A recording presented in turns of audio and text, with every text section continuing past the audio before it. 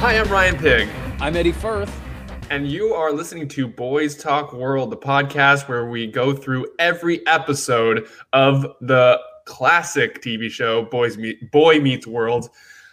Today this is our first review ever. A review? Should we call it a review? That's kind of a loose term too, I guess.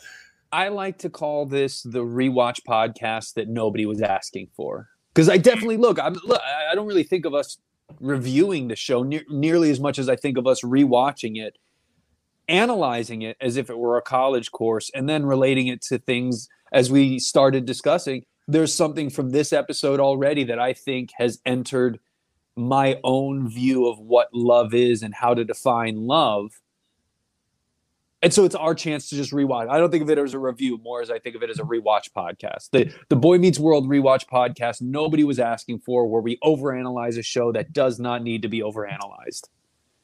Yes, and yeah, no one was asking for it, but it's what everyone deserves. You know, I think that's Did you just put a laugh track behind us? No, that was actually my alarm going off.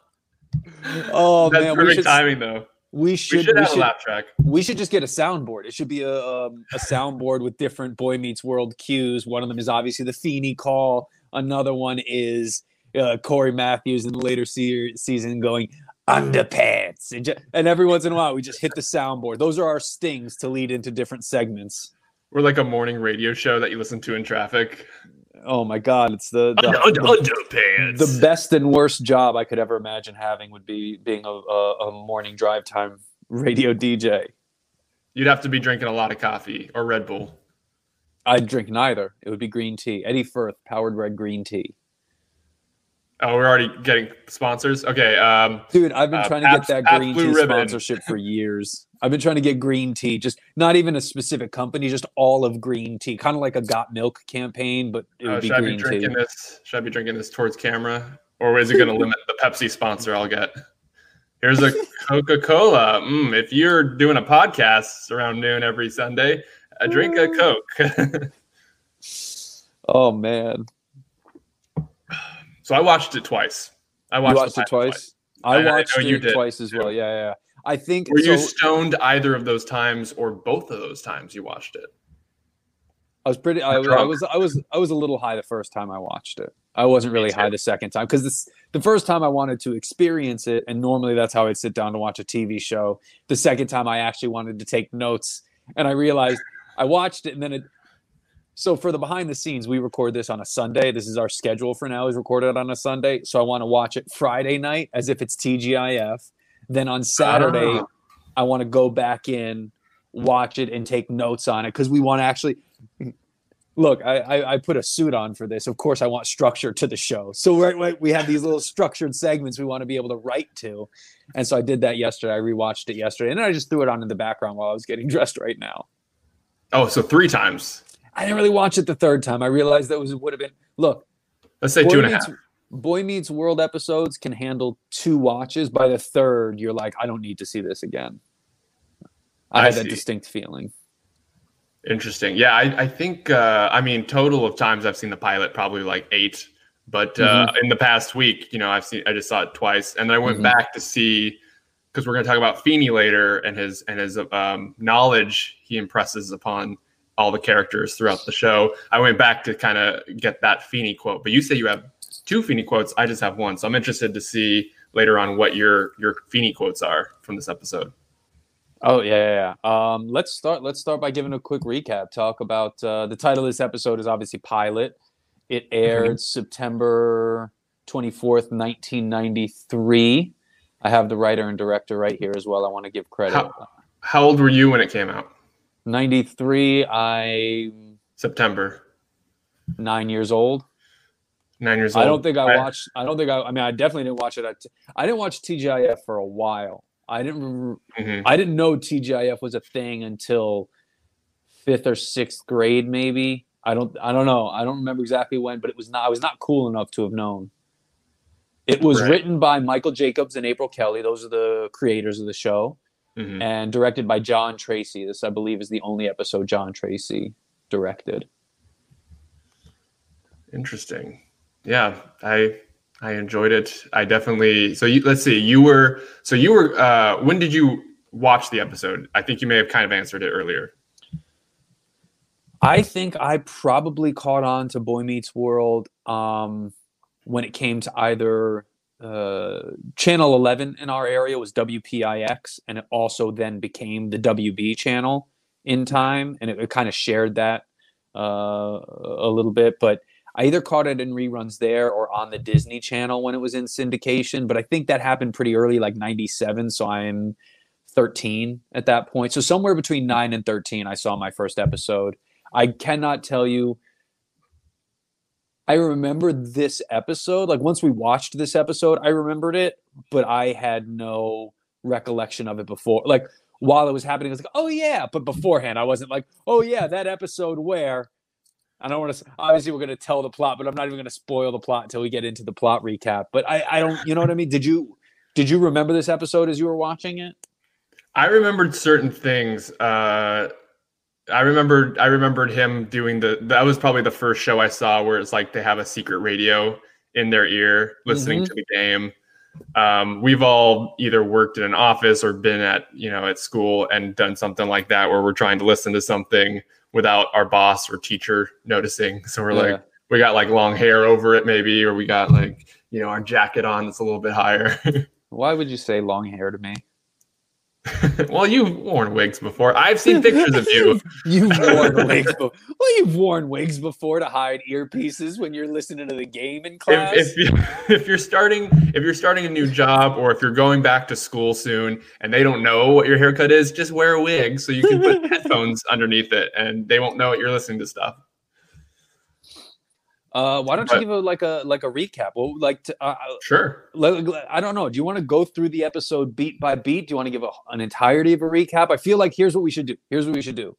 We should have discussed this before we started the podcast. We kind of did, but let's throw caution to the wind. I'll give like a little paragraph summary, and then you take us beat by beat through the scenes and such. How's that sound? While you're giving the summary or after? No, like I'll just give a straight out, like if I were trying to give like a 2 or 3 sentence, like what's this episode about? Like young Corey Matthews and his family live next door to Corey's, what are they in middle school at this point? He's 11? Sixth grade. They live next door to his teacher. So in this episode, Mr. Feeney is teaching the class about Romeo and Juliet. Mm-hmm. Corey gets in trouble. What do you mean incorrectly? Romeo does not stab himself. Go on. I like he doesn't even know Romeo and Juliet. He poisons himself. I want to hear when exactly you had an issue with that. There were only a few moments that I tripped up against in any way, shape, or form with this episode. But in this episode, Feeney is teaching Corey, Sean, in the class the story of Romeo and Juliet, a Shakespeare classic. While in the meantime, Corey is set to go to a Phillies game with his brother on Friday. The Phillies are about to make the playoffs, and this is a big game. But Eric, Corey's older brother, ditches him for a date. So Corey moves into the treehouse outside. And by the end of the episode, they all fall back. He moves back inside. Yeah. Is that it? That's essentially it. Yes. That is a perfect timeline of the events for the most part. Yes. What I think you may have left out the detention part, and that's where Mr. Feeney kind of convinced him to change his ways and give his family another shot, because they had essentially broken up, and that's when he went back to his friends and said, "We broke up. It was mutual, but they're keeping the house." Mm-hmm. Mm-hmm. That's a good joke written by a good middle-aged white man in a writer's room. That, and then also there was a joke where Feeney's talking about all these poets who were, talking about love, and he's like listing all these poets that go back, 18th, 17th century, and he's like, "Do you know what they all have in common, Mr. Matthews?" And he's like, "They were all in your class." Ah, clever joke writers. Yeah. A first old man joke of the show, of one of many, I think. But so I would say something that stood out. Do you want me to kind of go through like what stood out throughout the episode to me? Yeah, go for it. I think, especially since episode 1, let's just rock and roll and see how we would naturally discuss this episode. So the first thing I noticed, they're in the cafeteria and they're kind of like Corey's already kind of, giving Mr. Feeney shit, and Mr. Feeney's kind of, lecturing him how to be a good person. And he goes back to his table and they're like, so how long did you guys stay up? And as 11-year-old, like, it's staying up in baseball, I guess, for these three. And they're like, monologue, first guest, monologue, first guest, bad sketch, monologue, first guest, bad sketch, funny zoo animal. And then the guy from Sandlot's like, monologue, first guest, bad sketch, funny zoo animal, Steve.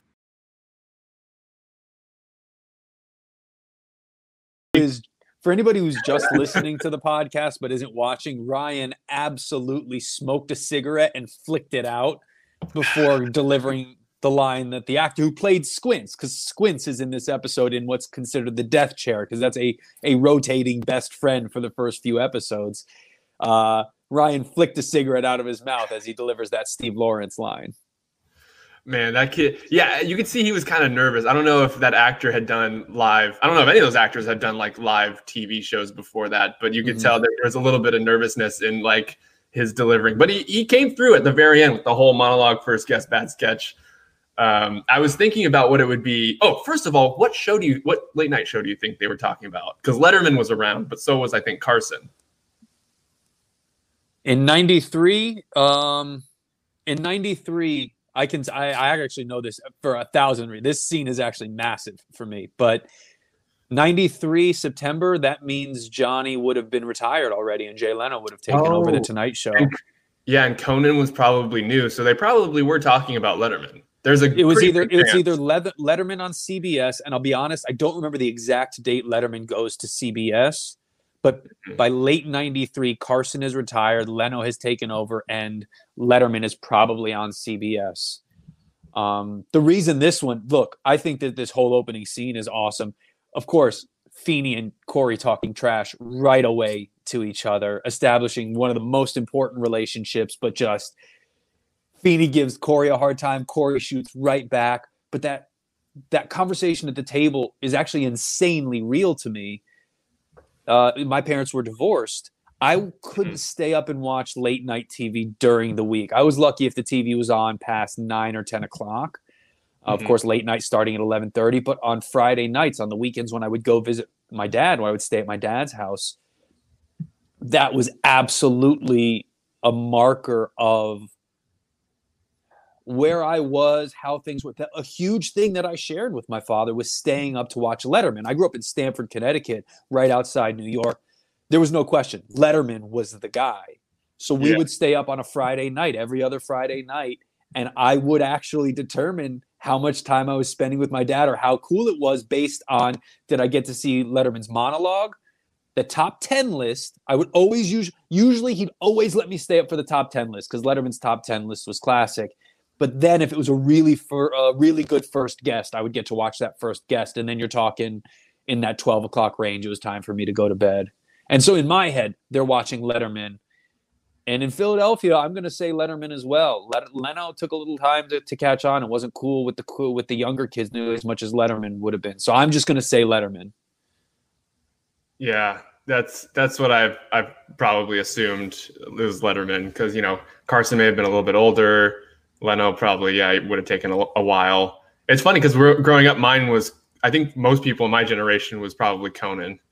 And now it's Fallon and Corden, I think a lot of people's favorites. Oh, and Craig Ferguson, we also, like, my generation also kind of liked a lot, even though he was not as long-lived as Conan, but I thought, both pretty great late night show hosts. I was thinking about how nowadays it would be different. If they did this now, it'd be like, monologue man on the street, and audience game. Monologue man on the street, audience game, mean tweets. Monologue man on the street, audience game, mean tweets. Jason Segel. Whoa, you stayed up for Jason Segel? You Chalamet? You stayed up for that? Oh man, I would stay up for Jason Segel now. I was gonna say I wouldn't stay up for Timothy Chalamet, but he kind of won me over on SNL a little bit. He was better on SNL this past year than I thought he would be. So I maybe if he was on with Letterman, I'd want to see how Letterman tweaked him. I definitely enjoy seeing serious actors host SNL more than pretty much anyone else, even funny actors. When funny actors go on, I'm like, I'm sure it'll be funny, but it's almost the surprise of seeing someone like, because John Hamm always loved comedy, like he did improv and stuff before Mad Men, so he was kind of wanting to do comedy a lot. So maybe him and other actors who do SNL, it's like their time to shine. Their comedic, goofy side, like almost a relief of like, oh, I don't need to cry in this scene. I think we should petition SNL to get the cast of Boy Meets World to host as a unit. So Sean, Corey, Eric, Topanga, and Mr. Feeney all host the show as one unit. Yeah, that'd be a great episode. Let's call Lorne.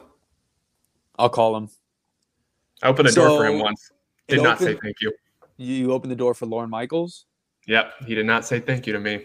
He looked through me like I was part of the door. Yeah, because he knew that would be the rest of your life. You're opening doors for him, but Lorne is not opening any doors for you. I wasn't even an employee. I was a guest. It was his show. I was watching a pilot that he was putting up, and he was like, "Thank you, citizen." What pilot? I'm like, yeah, you're welcome. It was the first Mulaney pilot. Oh, nice. I think NBC's version.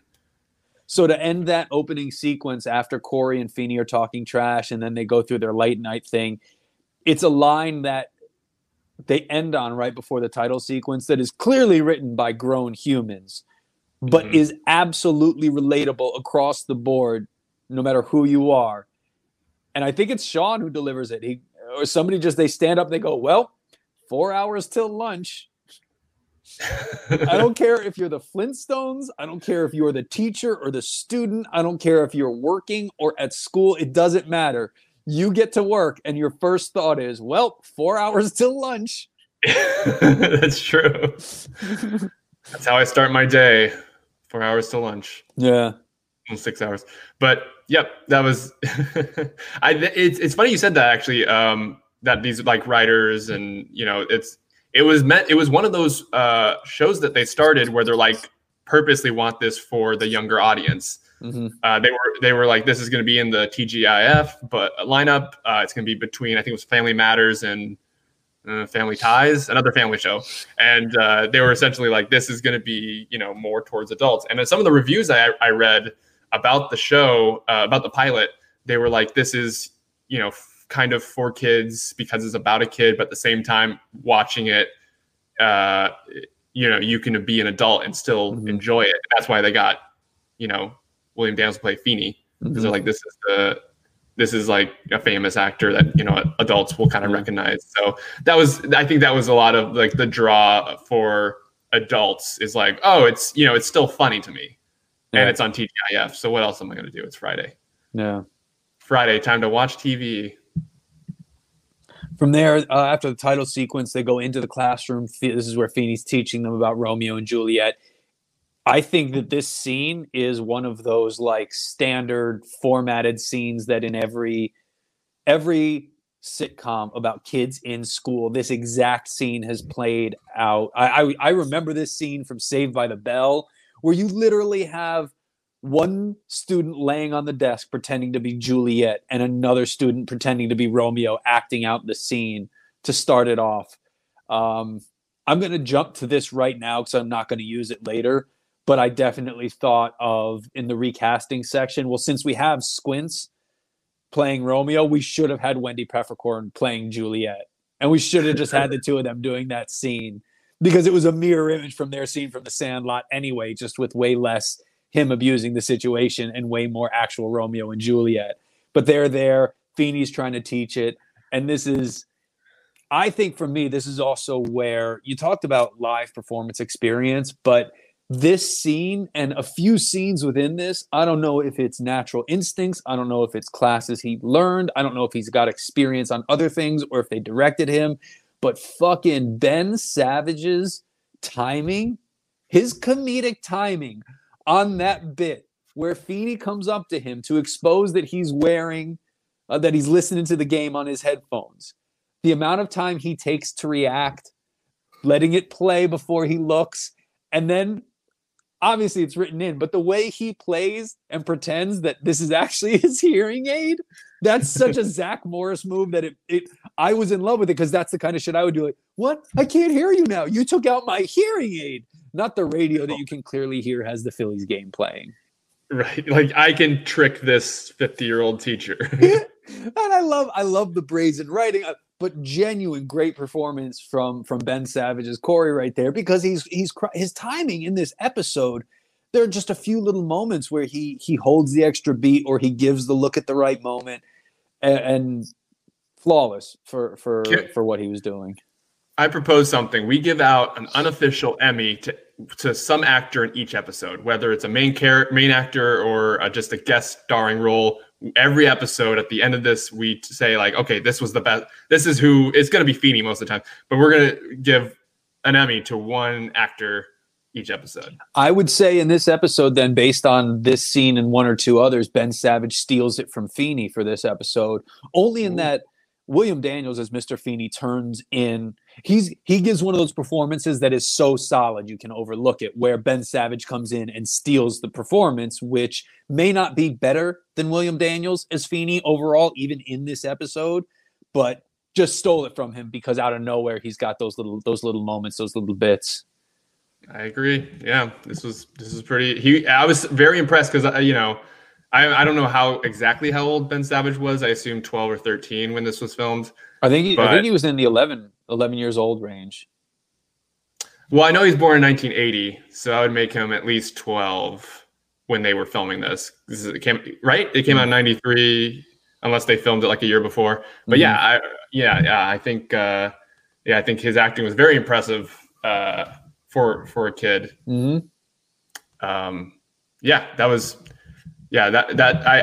rewatching and I was laughing out loud. Maybe it's because of a little nostalgia, but for the most part, I was like, oh, this is a pretty funny first episode of a show. You don't see that too often. A lot of times it's hit or miss with the pilots. Mm-hmm. So where'd they go next after he's detention, Mr. So Matthews? he gets detention for it, which was really funny because there was definitely a big standoff moment. This is also where I think, so one of the questions I think we should ask and answer within this also is how it stacks up as a pilot episode and as a sitcom episode.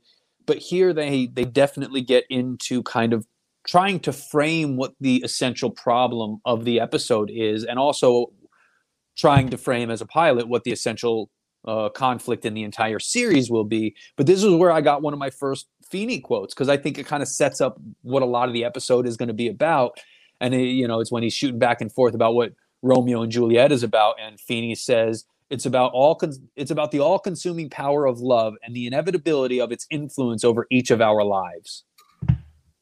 Right? Because Corey says something like, it's just about two kids killing themselves over love, which is also really funny. I once saw a production of Romeo and Juliet that I did not think was as well put together as other shows that I've seen and other performances. And I got a sense from this show, right? I watched this version of Romeo and Juliet, and all of a sudden, because of their production and who they had and how they played it, I was like, oh, this isn't a love story. This is two whiny kids who fell in love for like a day and caused a lot of problems over adolescent love. And I think if not told right and not played right, Romeo and Juliet can be very, very adolescent. But here he states very, very plainly, it's about the all-consuming power of love and the inevitability of its influence over each of our lives. Are you aware that I'm 11 years old? Are you aware that you have detention, Mr. Matthews? That's exactly how it played out too. Yeah, and Corey reminded us several times through this episode that he's 11 years old. I'm 11. You do. You have a good one. I'm 11 years old. I don't get scared. That was another one. So after he gets his detention, which he doesn't seem to mention, this was one of the only trip points for me.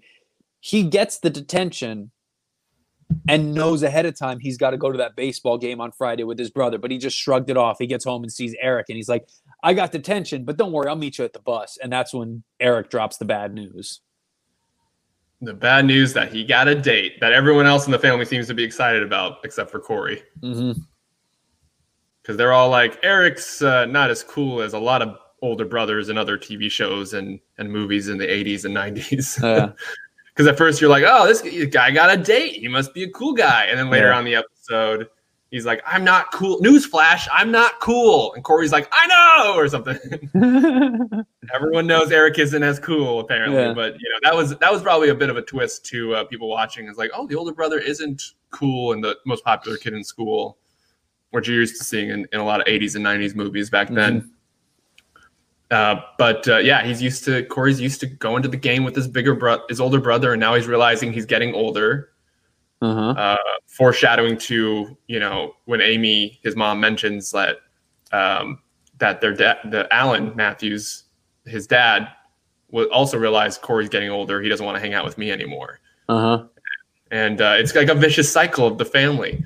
But that comes in that comes into Feeney's whole point at the end about love and the things that crazy people do for love, like not hanging out with their brother.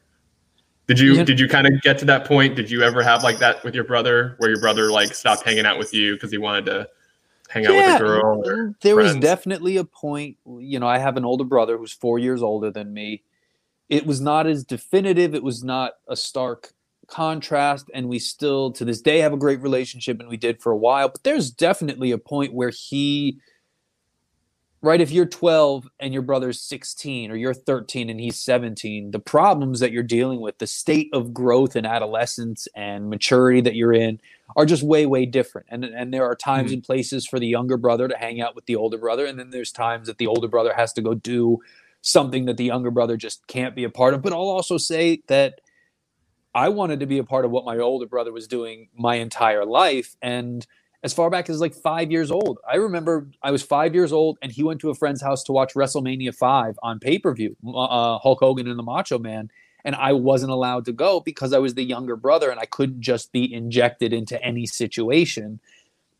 So when it comes to, I think, love between a younger and an older sibling, there's always going to be, those two relationships, Corey to Eric and then Corey to Morgan, which also provided me an interesting insight into my own relationship with my sister and how I had viewed my younger sister and what I wanted as an older brother for her and what I ended up giving her. I will be very, very, very frank. I definitely cried in that final tea scene with Eric and Morgan, which we'll get to. She's adorable. Yeah, I think it's Lily. Is it Lily Nixay? Is the season 1 to 2? Yeah, that's a very adorable Morgan. I think all the characters kind of change their purpose and role throughout the show. But in the very beginning, they're like, all right, Eric is, they're like, all right, so Amy is a great mother. Feeney's a little annoying, but wants to just take care of Corey. Corey's a rebel. Morgan's adorable. Eric is horny. Go. Like, that was their direction. Feeney's straight out mean to Corey in this episode. Yeah, when the teacher's like, "Oh, I'm sure he doesn't hate you," and he's like, "No." I mean, they like from the get-go, because this is also early 90s where sarcasm is at its absolute height. Sarcasm could not be more cool or interesting. So Feeney being sarcastic to the kid is just like, I mean, perfect. It works, but it doesn't work because he's just he's not even authoritatively mean. He's picking on him like he's another kid, kind of mean at a certain level, which is funny. Right. I think I remember as a kid being like, wow, Corey's like really annoying, but Feeney's handling it pretty well. Because I didn't know any teachers who would put up with that. If I was like Corey to any of my teachers, they wouldn't even say anything. They'd be like, get out of my class, sit outside and I'll talk to you later. Yeah, that would, and Feeney's just so like, oh, it happens all the time. I'm like, oh, well, I would have thrown something at that kid if I were you. So after Eric drops the news that he's going to be taking his date to the baseball game, Corey runs downstairs to involve his parents at the exact moment in the episode where I was like, if he has tickets to a baseball game and his brother's ditching him, wouldn't the parents be involved in this somehow? And at the exact moment I thought that, Corey runs downstairs and wonderfully, their father makes the point, like, Eric bought these tickets. He can do with them as he wants because these were not a gift. They're not the family tickets. Like, he went out and bought these tickets. If he wants to bring somebody else, he can bring somebody else. I found one of the most intriguing facts of Boy Meets World, something that now is set forevermore in the universe of Boy Meets World. Full House exists as a television show that they can watch because they say something about an emotional maturity level. And Corey says, I'm not even emotionally mature enough to understand Full House. And Morgan's like, I do. Yeah, that's what I thought. I was like, Eddie probably caught that. Are you kidding me? Reference. I clocked it right away. That was one of the very first things I noticed was, okay, well, Full House exists in this universe. Mm-hmm. So no crossovers with Full House. You can't have those characters pretending like they live in the same reality. Yeah. But I did think it was incredibly funny too. Not only do they reference Full House, but this is almost where the irony and the meta starts, because it's such a clear, I don't even want to say copy of Full House, because it's not a copy of Full House, but they share such similar DNA down to the fact that they use the young, cute daughter to give the ultimate go-home line on the episode, which or right before the commercial break, which I'll be honest, as far as sitcom laughter goes, got me.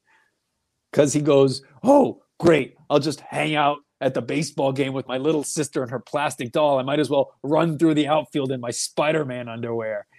And do you remember the line that Morgan gives?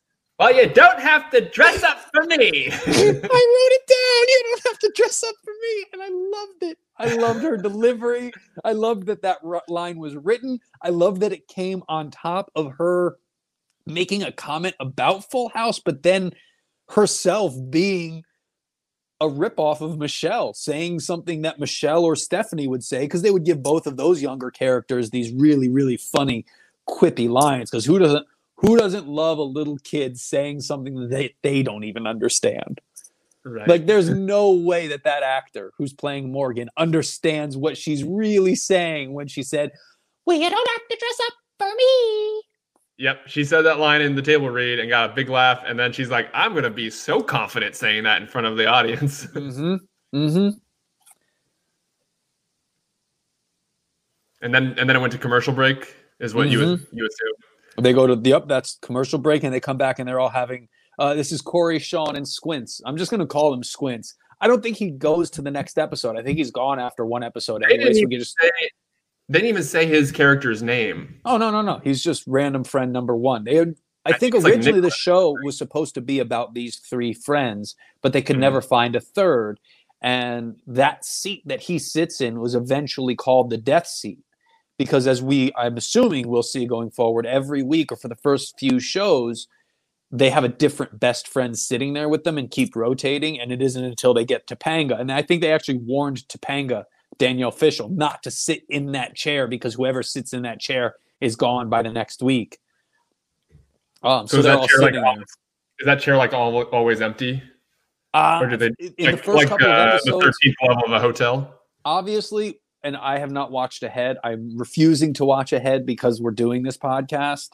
But from what I've been reading online and what I saw in some of those panel discussions, that seat it's a rotating seat. There's a different actor next week. And then the week after that, there's a different one. And the week after that, there's a different one until they finally land Topanga as that third person in this sort of trio of friends. Minkus hasn't made an appearance.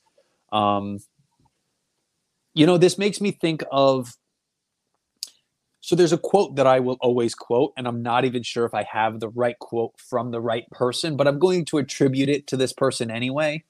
Always a good idea. Always a good idea. I believe this is a Ray Bradbury quote that I heard.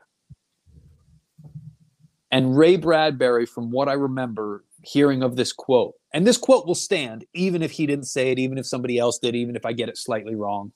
He said that you never learn how to write books. You learn how to write the book that you're writing. And I've always felt with anything creative, especially television shows or movies or books or projects, you never actually learn how to make TV shows. You learn how to make the TV show you're making. And in this instance, we're watching them learn how to make the TV show that they're making. In so much as this entire first episode is all about love, Corey does not even have a love interest. He's just being introduced to love as a teenager, just as a concept, starting first with the familial love, but through Eric and Feeney exploring that external love, that the kind of love that is deep enough but not born in familial. I don't know, romantic love. I don't want to categorize it simply as romantic, but you know what I mean? Yeah, Because he's yeah. also going to fall in love with Sean in a certain way, and they're going to explore that kind of love. But as a sitcom, they don't introduce the major conflict within the series or even the show. This episode, while I like this episode, does not seem to have some sort of well-planned, thought-out, overarching structure in terms of here's the problem, here's what happens, and here's how he overcomes said problem and the lesson he learns through it. A lot of that is a little specious because, much like the death chair and the rotating squints, they're still just learning how to make this television show, not just any television show. They don't know. It's clear that while a lot works, that they have Feeny and they have Corey, they have no idea what Boy Meets World is actually about yet. In a very charming and wonderful way, though. Yeah, it's almost like they're like, all right, each episode will have a lesson that Corey meets, almost like part of the world that's important to the world. And that first episode, they're like, all right, let's start with something big, love. And then like, all right, well, we got to make our way to cults eventually. It's like, yeah, fourth season or something. So yeah, I kind of felt like that. Like, oh yeah, they're just kind of they're testing this format of like, oh, Mr. Feeny teaches them a lesson about the world. Really, it should have been Corey meets Feeny, but it's Boy Meets World. So the boy is represented by Corey, and the world is kind of different characters or situations being taught to Corey and his friends throughout, and even his family and Feeny throughout the series.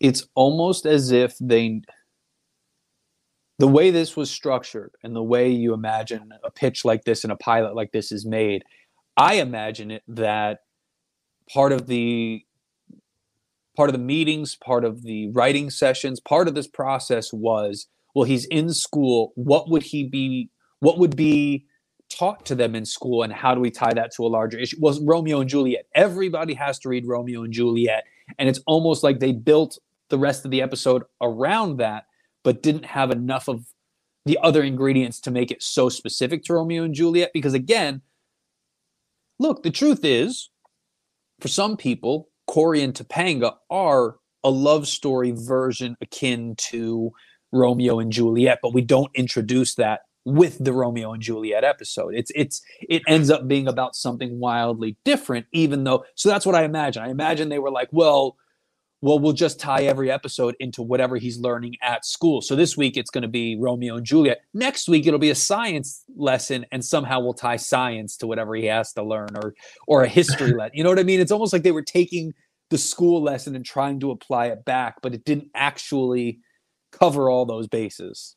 I do feel like Feeny teaches several subjects throughout the series, and at one point they're like, he's just the principal now. Like he doesn't need to teach him. Or this, maybe he still. I think he may have still taught them as the principal too. But yeah, throughout the series, it's mostly Feeny teaching different characters lessons, and then Feeny, of course, he at some point is the boy who meets world and learns a lesson or two. I did note that in this scene with Corey, Sean, and Squints having lunch, did you see what Squints was eating for lunch? I noticed what Corey and Feeny were eating later in another scene, but I did not see what Squints was eating. No, why? Oh, dude, you have to go back and just watch this scene. There's a second thing that he unwraps, but I will tell you, I don't remember. Oh, I know what it is. One thing he unwraps, it looks like a sandwich made out of cinnamon raisin bread. You ever see like the swirled cinnamon raisin bread? Yeah. But that's nothing. He's sitting there, and Sean makes one little snide comment about Squints being an only child that's really random, thrown away. But it's because Squints is unwrapping a full piece of chocolate cake that is wrapped in saran wrap to eat for lunch. Like, if you go back and watch it, Squints is just quietly unwrapping his saran wrap, and it is a full piece of like double-decker chocolate cake that this kid is eating for lunch. These kids, my mind was blown. You said, Eddie, were you high when you watched it? Yes, because I watched this kid unwrap a piece of chocolate cake in the middle of the cafeteria like nothing was going on. Like that, dude, if you unwrapped a piece of chocolate cake in my cafeteria at lunch randomly, that would have been the biggest news in the whole cafeteria. All 200 students would have stopped and be like, You have a piece of chocolate cake for lunch? Who are your parents? Willy Wonka? Throughout this episode, the kids are not eating well, and Feeney's the only one that's trying to stop them from type 2 diabetes, the inevitability of it. Yeah. And no one listens to him. Even later, I'll just say it now. Corey's eating. It's this. I think it's the next scene or two. It's the next scene because we go after this lunch scene where Corey, you'd said earlier, Corey explains he's divorced his family and he's moved out. Mm-hmm. He's living in the treehouse and his mom brings him dinner. Right, and the dinner we see later is a giant ass turkey leg, and he later reveals. And meanwhile, Feeney's over there across the way eating a bowl of leaves, just leaves. No, there are no tomatoes, onions, nothing. No vinaigrette. All I saw was a bowl, and he later says it was a salad for two. And I'm like, sure, I guess if you want to go crazy, you can say it was for two people. But either way, it's just green leaves that they found on the floor probably in props. Yeah. And then Corey's over there eating a turkey leg. And the next day, he comments that he was also eating chocolate pie. Mm-hmm. So this kid is eating like a king in the 15th century. He's just going to town, and his mom, I brought you a turkey leg and apparently chocolate pie. Oh, she says it because she hands him a paper bag. Because again, I had just been focused on this piece of chocolate cake, and then Mrs. Matthews shows up with a brown paper. Apparently, in suburban Philadelphia, wherever they're living, you just send chocolate pie and chocolate cake in your brown paper bag anywhere, anytime. You don't worry about leakage. You don't worry about a mess. You just throw it in there, chocolate pie, chocolate cake. Apparently they travel way better than I ever knew them to travel. They're very common brown bag foods. And the props were like, well, Feeney, all we know about his eating is that he's pretty healthy because of that thing he said to Corey at the beginning. So let's just leaves, any tomatoes, even that could be unhealthy. Let's put some leaves in a bowl. No wonder his are canceled. When you say he ate leaves, you make it sound like he's in the land before time and he's just one of the plant eaters looking for a leaf somewhere. There's like a giant leaf with water in the middle. Yeah. This is the best meal ever. Look, incredibly poignant scene, especially because, and you want to talk about moments. This is because why does a pilot like this get picked up if it doesn't have structure? What is it like? Where do you see the humanity in it? I think as far as an episode goes, this is a really good episode. And one of the moments is that silent movie that Corey watches where he's sitting in the treehouse and Feeney sets the table for two, silently gets a phone call, hangs the phone up, silently takes one of the plates away, and then sits down and eats alone. And that is one of those beautiful, it translates to every language. It translates to every age. You know exactly what's going on no matter what. He got a phone call that whoever he was expecting for dinner is not coming anymore. And even though Corey is not experiencing love himself because of Romeo and Juliet being taught in school, because his brother Eric has just ditched him for a date that he's going on, Corey assumes that Feeney had a date and the date canceled. Also because we had seen Feeney sitting and talking with a new teacher that we don't know about. So Corey's making the assumption that Feeney has asked this teacher out on a date to his house, by the way, which is like date number 4, not date number 1. Yeah. Well, I guess if you're older and there's not a lot of clubs that you want to take your date to, I don't know. I'm going to turn 37 soon, and I don't know if I've ever asked someone over to my house for dinner for a first date yet. You'll get there eventually. Look, Feeney's a little older than me in this episode, but I don't know if I don't know. Has anyone ever been asked over to somebody's house on a first date and had it go really well? Like a classy. And are you still alive? Salad of leaves for two. That's what we're looking for. Leaves for two. That's the name of this episode. 1 is called Leaves for Two. Can I tell you what this was one of the moments I remembered watching as a kid. And let me tell you the reason I remember it. When I saw Feeney get a call and then ate by himself, I was so young, I think, when I watched this. And I had seen other things that made me assume that. You know what I'm about to say? I think so. I initially thought he had gotten the news that his wife had died. Which, watching it now, would make him a psychopath because he just, okay, goodbye. I gotta put these plates away and sit down and eat. All right, let's reenact that call. I will be the hospital or the police. I guess police would call you, although they would normally show up to the door. I'll call you from the hospital and tell you your wife is dead and you're Feeney, and then you sit down and you eat. Ring. Excellent. Ring. Hello, Feeney's residence. Hello, is this Mr. Feeney? Yes, you may call me George. Mr. George, yes. We have some unfortunate news. Your wife has passed away. She is now dead. Good heavens. Thank you for telling me. I hope we didn't ruin your dinner. Have a good night. About to eat some leaves. Goodbye. I'll put this silverware away and eat this bowl of leaves. This is probably worse than my wife dying because these leaves don't look appetizing at all.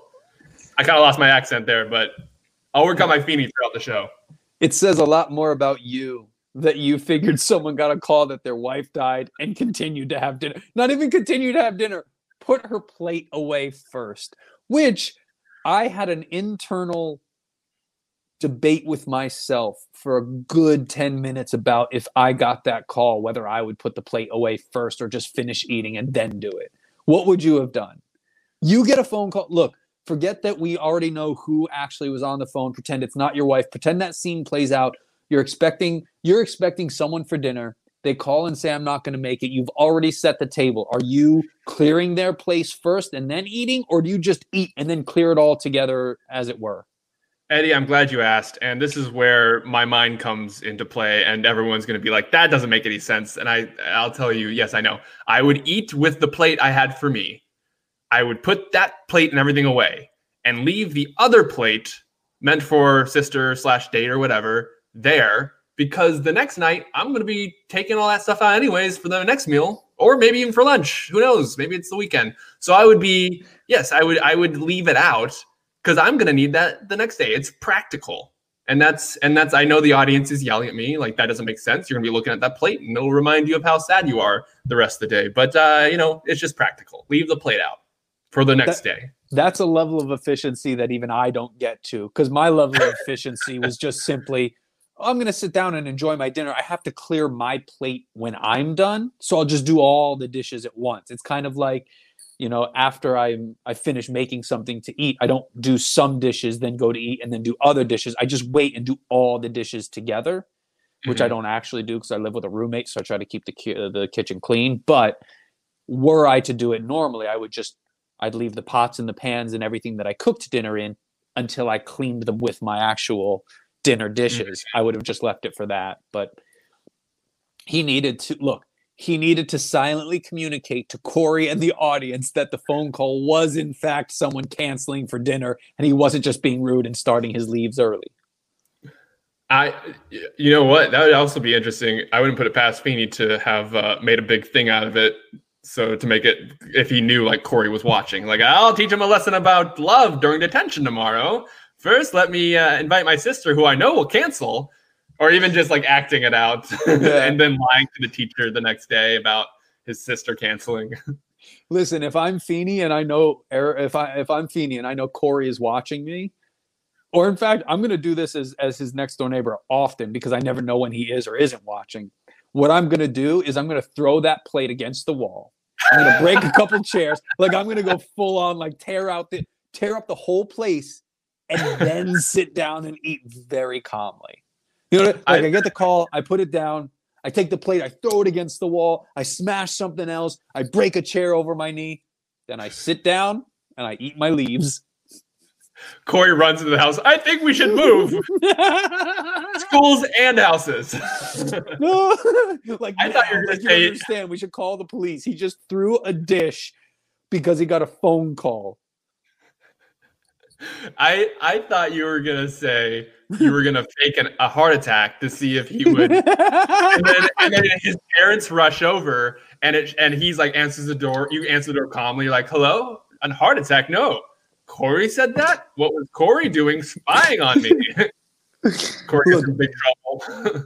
Me being Feeney, faking heart attacks randomly to see if the kid is paying attention, actually reminds me of what I did when I was a kid, which was I would randomly hide in the hallway closet to wait for somebody to either notice I was missing or come into the closet to get something and then scare them. And no one ever did. So that feels a lot like that prank where I'm just randomly like just dying in the middle of my apartment, looking around, waiting for somebody to come in and be like, I guess nobody's paying attention right now. I want to see a therapist unpack that. Like, so you would hide waiting for someone to notice you weren't there. Or to come get their jacket so I could scare them. It was one of those, I had nothing to do that afternoon. I was like, look, either I'm going to scare the out of somebody when they get their jacket, or they're going to eventually be like, where's Eddie? Well, either way, I've got an afternoon ahead of me. Just someone going, where's Eddie? And in the closet.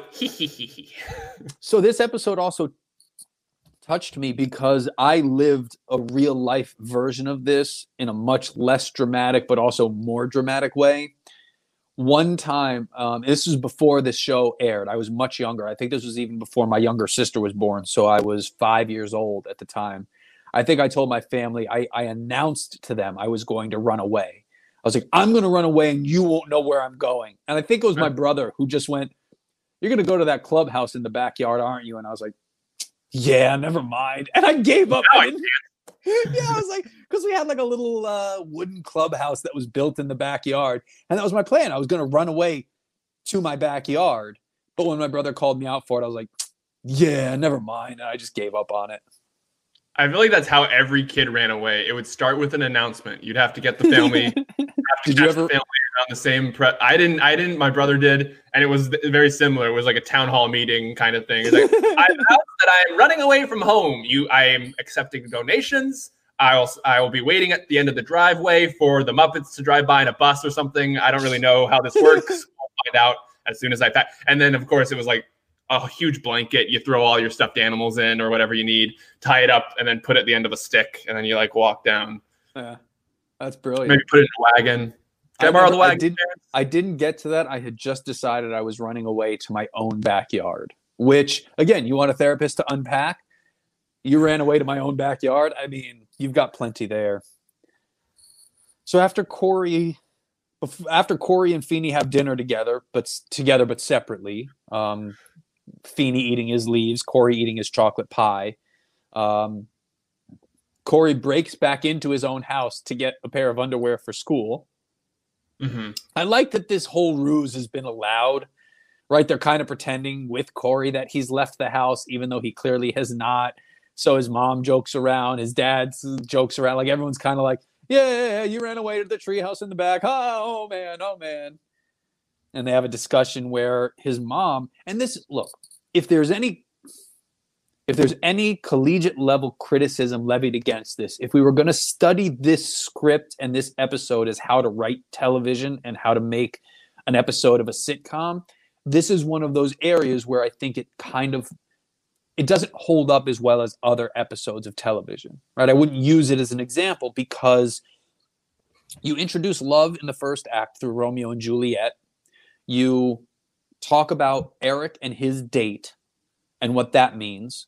Then you move to Mr. Feeney possibly having a dinner date and it getting canceled. And then immediately Corey goes into the house and is confronted with the love a parent has for a child and how that relates. This is just one of those areas where I would say this script plays the theme of love in so many different ways. I don't have one single thread that I'm following for all 22 minutes of the episode. We aren't getting one story of love. We are talking about love in many, many different forms, in many different ways. And in this one, it's Corey's mom literally guilting him in a completely non-connected way to anything about how Corey stopped playing football with his dad when he was a kid. Mm-hmm. And the night before, in another kind of string of love, his that will come back later, is his little sister Morgan comes out and asks if her doll could keep him company. He's like, no, why? I don't care. And that's another kind of, thing of Corey, outgrowing someone in the family, like the dad. Yep. Also kind of outgrowing Morgan, playing with Morgan. He's not doing that as much anymore, or playing with her, whatever, kind of like Eric would do Corey. So I think, I'm a big check out another perspective on someone before you like judge or whatever, and think about how someone's affecting you the same way you might be affecting someone else. So this was kind of interesting. Maybe this is what did that to me. Maybe this is why I'm such a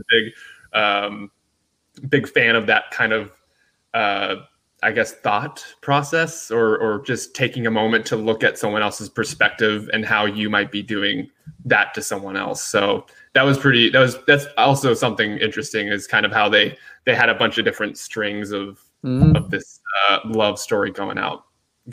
But in that instance, it worked with that kind of.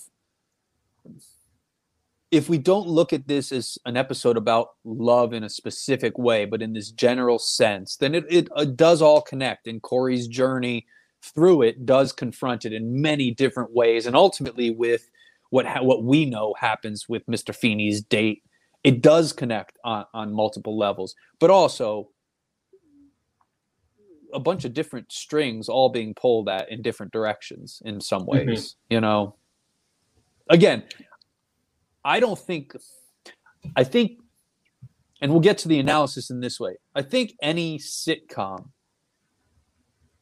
to get to the place where those kinds of threads are held through the characters, because the characters and the relationships are far more important than whatever situation you're going to put them in. The situation is the secondary thing. You need the characters and the relationships first. That's what this show and this episode, I think, built so beautifully. When you talk about this cast, when you talk about these characters, were top notch almost from the get-go. It obviously is finding some footing, but then it's tough for a pilot episode to introduce all of those characters, all of the themes, all of the things all at once. That's why when you get a pilot episode like West Wing or Cheers or The Sopranos or Breaking Bad or any of these seminal pilot episodes, Lost, which all feel like they are some of the best pilots ever written, because the characters and the stories, the essential conflicts, that everything is in motion. You hit the ground running and you know everything that show and those people are about from day one. That's the exception to the rule, not the rule, wherein here the rule is, if you can hit that pilot episode and you get major relationships, major characters, and you have the fundamental building blocks in place, this show does that from the get-go. And we see that in the next scene, which is Corey and Feeney in detention. And that relationship, their characters, how they're going to deal with each other. And you and I know, if anybody's listening to this and you've never seen this show, minor spoiler alert, when these kids, Sean, Corey, Topanga, when they have their final sit down with Mr. Feeney in that classroom, you and I know that episode, right? You and I can recall what that looks like.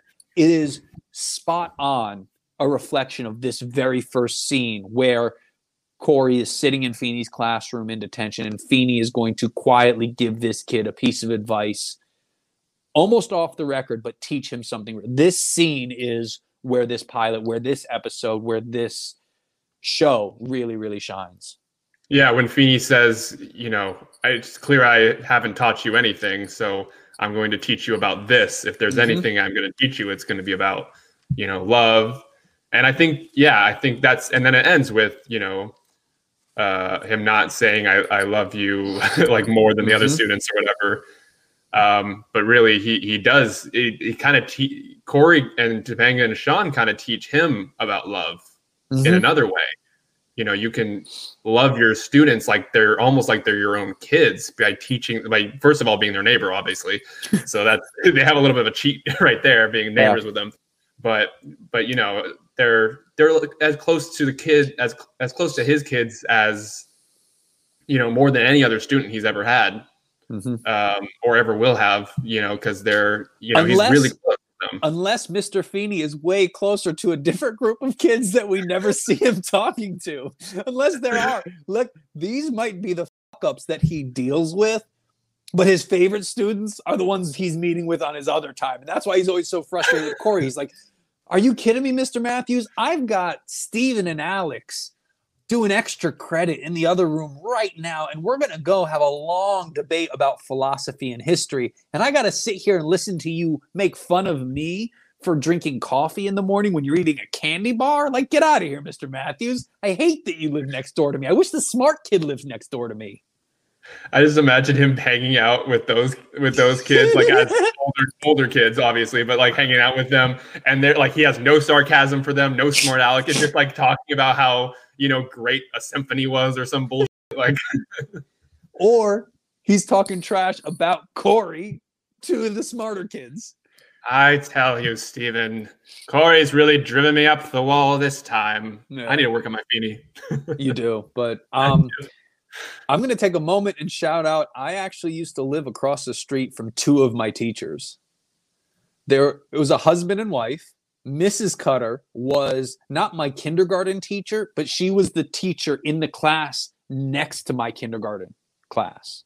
So Mrs. Cutter and my kindergarten teacher, Mrs. DeMassey, whose house I have visited, and she's the teacher who I did go back and read to her class when she was retiring. She and Mrs. Cutter were like co-teachers, and like we would join Mrs. Cutter's class occasionally and like watch a movie or do a thing, go to recess. They lived down the street from me, and Mrs. Cutter was married to, spoiler alert, Mr. Cutter, and Mr. Cutter was a teacher in my high school. He taught history. I took his psychology class, and my freshman year, he was actually the varsity basketball coach. So I actually lived across the street from two of my teachers that I saw in school. And Mr. Cutter used to drive me home after our basketball practices. We had really interesting conversations. Most of the conversations, and this is really funny given this episode, was Mr. Cutter telling me what food I should go get. So he would be like, we would drive by this really nice steakhouse called Giovanni's Steakhouse on the way home. We'd always pass it and go, "Oh, Eddie, you got to go to Giovanni's. You got to get the steak sandwich with gorgonzola cheese and onions on it, and then get a little gorgonzola salad, and you get the special dressing. Oh, it's the best. You'll love it." You're like, I'm 11. I think, looking back at it now, I was a fat kid trying to make the basketball team. I think he was trying to get in my head and be like, I know how to derail this kid. I'll mention a steak sandwich. He'll never make the team, and see what he'll do. I think he was testing me, and I think I failed that test because I went and got that steak sandwich, and it was fucking good, and I did not make the basketball team my freshman year. I was a statistician. I was like a trumped up manager. You're like, you did this to me, coach. Yeah. True story. A disclaimer, if you're a kid listening to this, make sure you tell your parents when you're hanging out with your teachers, just in case. All right, continue. I mean, look, yes. However, I'm going to go on the other side of this and say, as we've talked about it, not only do I still talk to some of my teachers, absolutely one of the best resources as friends and advisors in a different way. Through middle school and high school, my teachers were there for me in a way, because I certainly needed some attention that wasn't going to be sufficed just in the classroom. You know, whether it was my guidance counselor in middle school. I remember one time in middle school, Mr. Kirsten, our math teacher, we had this big parent-teacher meeting because I was not doing well. So all of my teachers with my parents all met, and I was there, and they started the conversation. I'm in the 7th grade, and the conversation is not going well, because what are they going to do? They're going to talk about all the ways I'm screwing up. And Mr. Kirsten looks over at me and realizes, like, this kid does not need to sit here and listen to a bunch of adults talk about how he's not doing his homework. He knows he's not doing his homework. And he literally just goes, I don't think Eddie needs to be here for this. Right, Eddie? You should go. In front of everybody else. Like, he's not the leader or anything, but goddamn, Rod Kirsten. And he would always say to us, hey, guys, my name is spelled R-O-D, not G-O-D, so calm down. And that was his big line. But how long do you think he'd been using that? Like, as a kid, do you think he was using that? My brother had Mr. Kirsten as a teacher, and my brother heard that line 4 years before me. I think he wrote that bit his first year in teaching, and I think Mr. Kirsten used it until he retired, as he deserved to be. Because he kept getting older. The kids stayed the same age. I mean, they'll never know unless they have siblings. I never heard that joke until he said it. You know, if the hits work, keep playing them. So talk to me about what you think about this scene with Corey and Feeney in detention, how it played out. Obviously, I'm going to talk Ben Savage's timing in this episode too, because he has to play that whole opening of the scene by himself. Feeney's not reacting, and he's doing the whole, I'm standing up, I'm walking towards the door, I'm dancing, I'm in the hallway. They put that dance thing in the theme song. Yeah. It's pretty great. But I think this is one of many Feeney to Corey scenes that we get throughout the show. That is definitely you could definitely see Corey being scared. Corey was like, "Yes, sir," and then Feeney, kind of like your teacher, realizes, "Okay, settle down. Just give him the lesson, and then he can go." And so he just taught him. He said, "There's no greater aspiration than to have love in our lives. Those who don't," and then he says other things, and he says, "Those who don't know it will sit in detention the rest of their lives." I mean, I wrote this down. If you want this, I have this quote word for word. I went down and wrote this. Go for it. Because this is I think Feeney's weekly advice. This is what we're supposed to take away. This is the lesson. This is the big moment. Feeney says, "There is no greater aspiration than to have love in our lives, Mr. Matthews.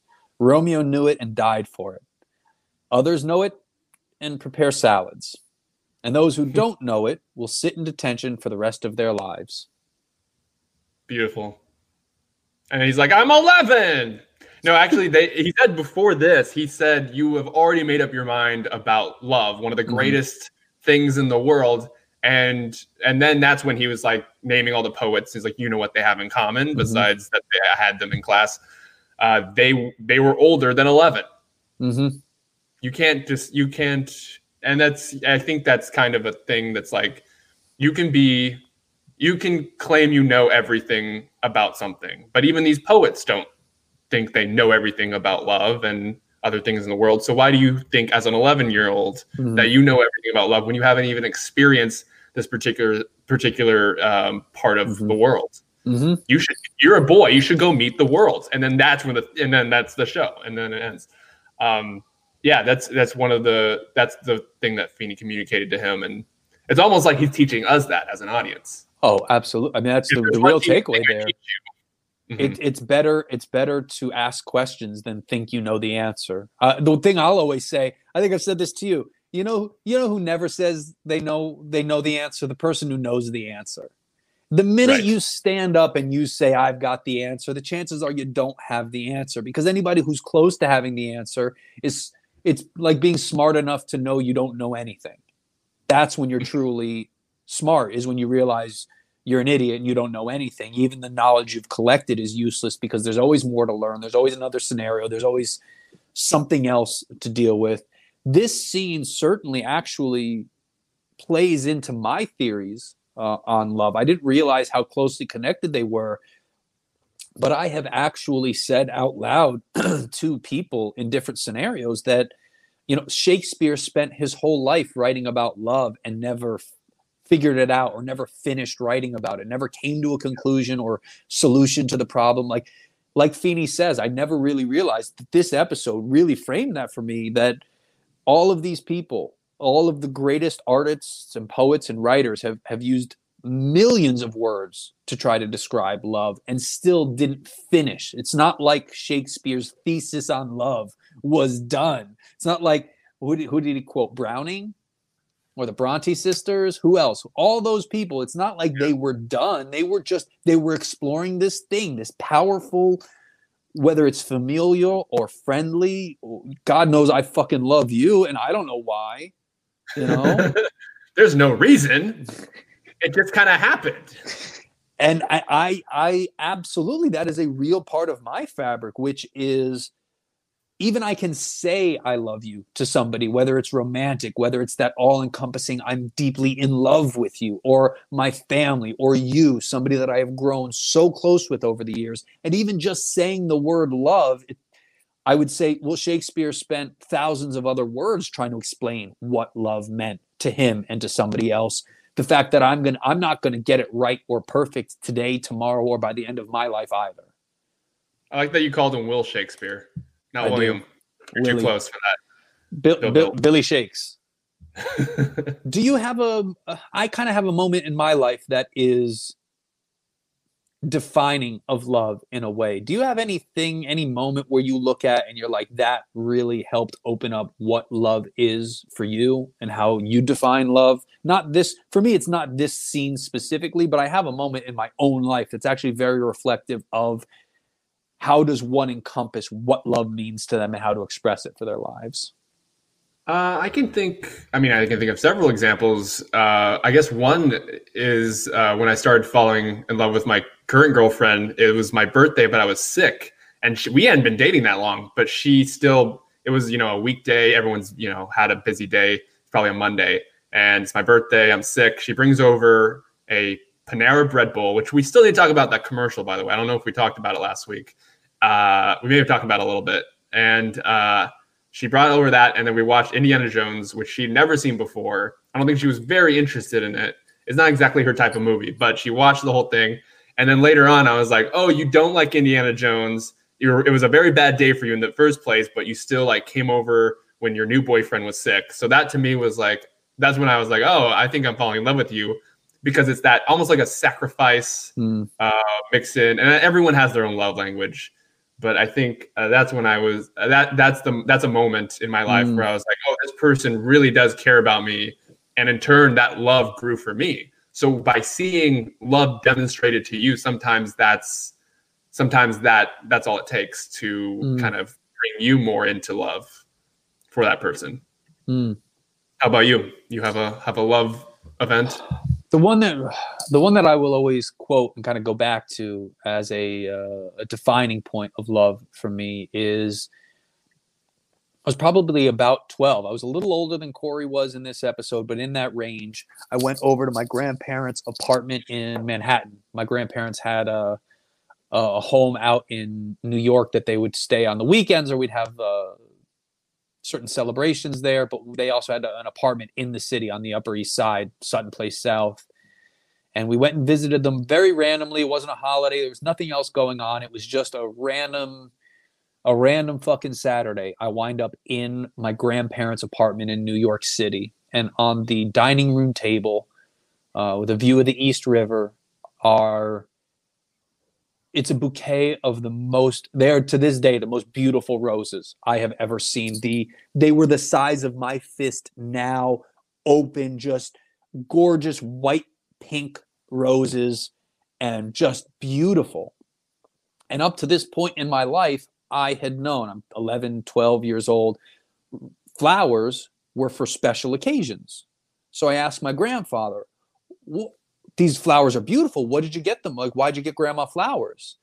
And my grandfather, without any irony, I don't even think he knows he's telling me what he's telling me. I don't think it's a story that if he were alive today, he thinks I'm even quoting back. I don't think he remembers it.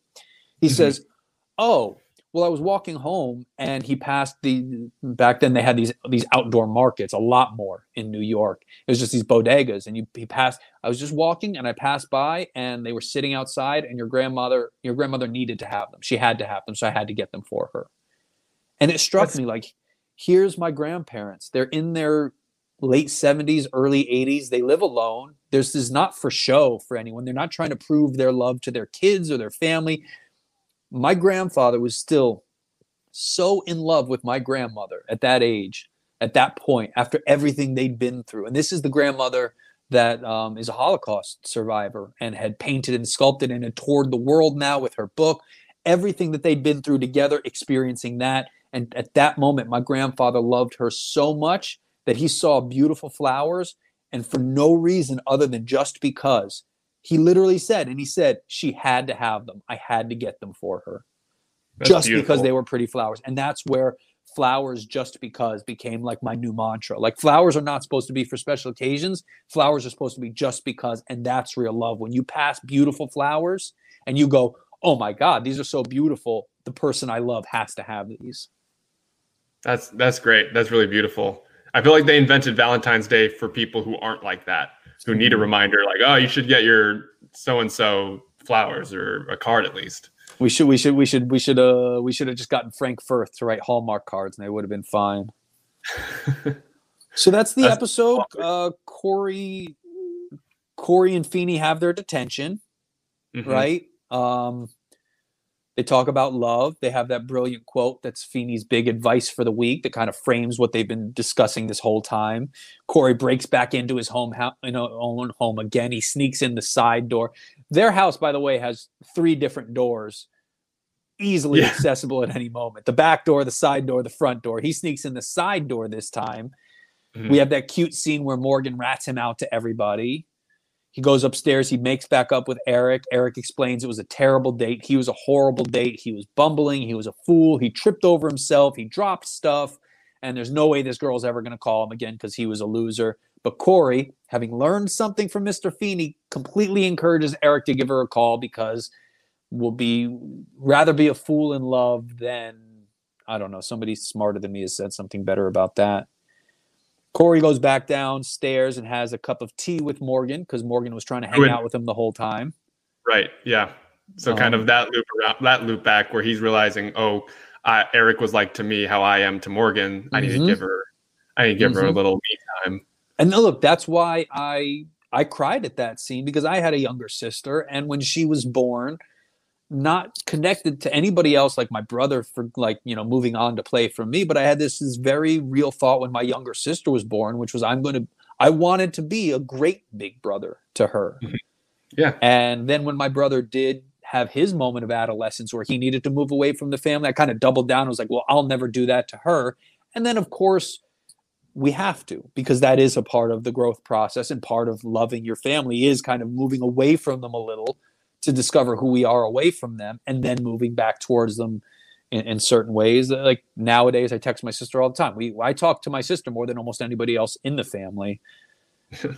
And of course, we have that incredible look. Morgan's timing also, the way she yells, "Guys, Corey's back!" or the way she throws that doll when he's like, "You gonna invite me to have tea?" And she just stands up. She doesn't say anything. She goes, "You gonna ask me to have tea?" She just stands up, walks over, grabs her doll by the hair, throws her doll to the side, and then just sits back down. And it was brilliant, like so funny to me.